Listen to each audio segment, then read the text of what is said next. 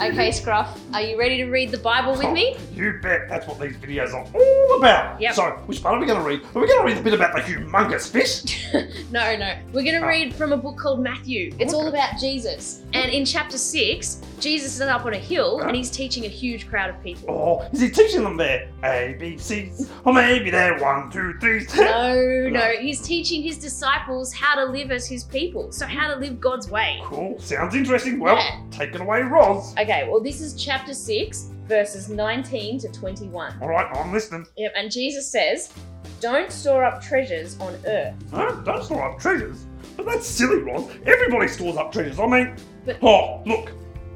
I've got this bone, right? And it came out of my bone collection, which I keep in my cupboard. Yes. And I have a whole lot of chocolate right next to it, so I Uh-huh. can dip the bone in the chocolate and have chocolate-coated bones. Oh, so good. And that's what people do. They store up treasures. They put their money in the bank, or at least in a piggy bank. I mean, it just makes sense. Yeah, but Jesus says, "Don't store up treasures on earth. Moths and rust can destroy them." Moths. I didn't think of that. I mean, what happens if the moths... Oh no. What happens if the moths get into my cupboard and start eating my bones? Oh, I better go and protect them. I'll put them in a safe. Yeah, that's what I'll do. But Scruff, you didn't let me finish.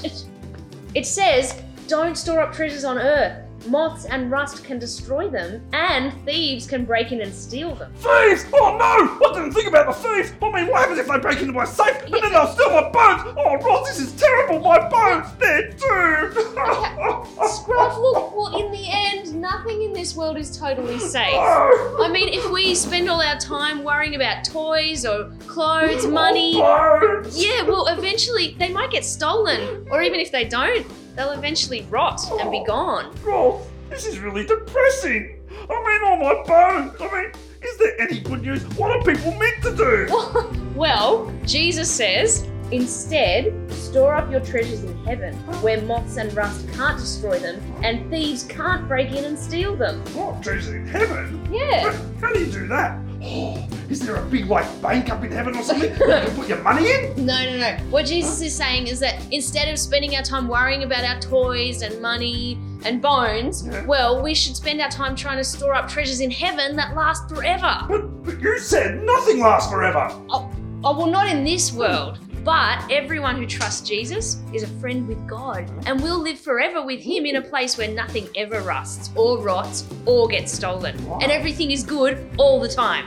So that's what Jesus is saying, that we should store up treasures in heaven by loving God more than anything else and by helping others hear about Jesus. Right, so let me get this straight. People should love God more than anything else. More than their bones, more than their toys, more than their money. Yes, that's what Jesus is saying. And he finishes with, "Your heart will always be where your treasure is." See, so we should give our hearts to God because God's love lasts forever. Oh, sounds great, Ross. Yeah. Hey, I think I just heard Clarence. I think he's in my bone collection. I'm just going to go and check. Clarence! Well, why don't you read Matthew 6, 19 to 21 yourself and think about how you can store up treasures in heaven. Stop! Thief! Clarence! Get away from my bones! Oh! Your heart will always be where your treasure is.